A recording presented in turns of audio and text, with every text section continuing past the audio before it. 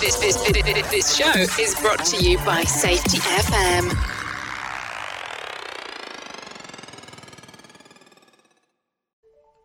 And with the learning team, every time you are curious, you'll learn. That's guaranteed. So what we're trying to think about is how do we make that learning a bit more targeted? Or how do we take some of the noise out so that we're using the learning team to look at where the system is maybe not as robust or not as resilient as the organisation thought. And now we're getting a little bit sexy. Oh, good. How to do that. And looking at the way we're doing it, and we talked about it in the original in the book, is by gaining operational business intelligence insight through worker engagement and narrative.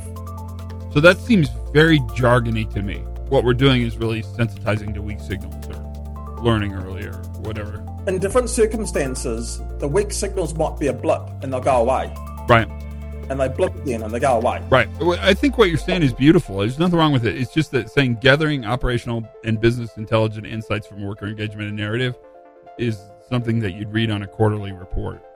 Yes, I agree. I'm just saying really what you're doing is you're creating this opportunity to not only improve learning, but to improve the timing of learning, right?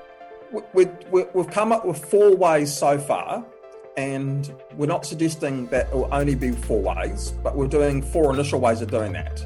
And one of them is the project we're doing with Jeff, which is around the whole thing of 4Ds.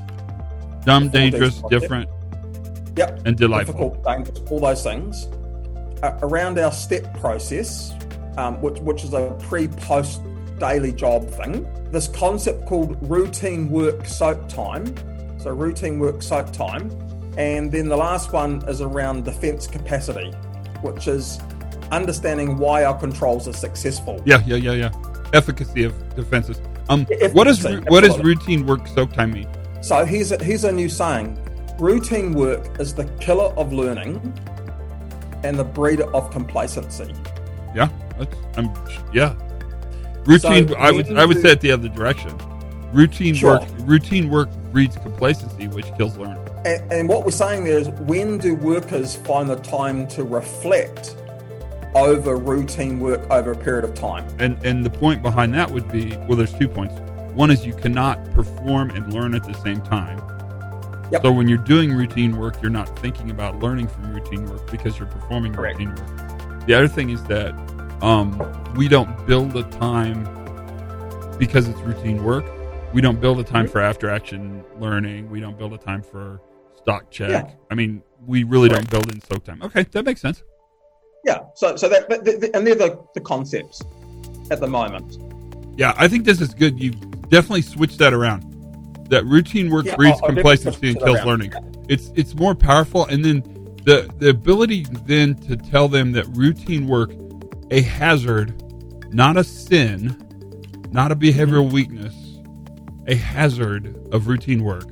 So the risk lives in the work, not in the worker, is complacency. And complacency is what stops learning. And there is an opportunity to learn over that. That's a really powerful little tidbit you're popping out there.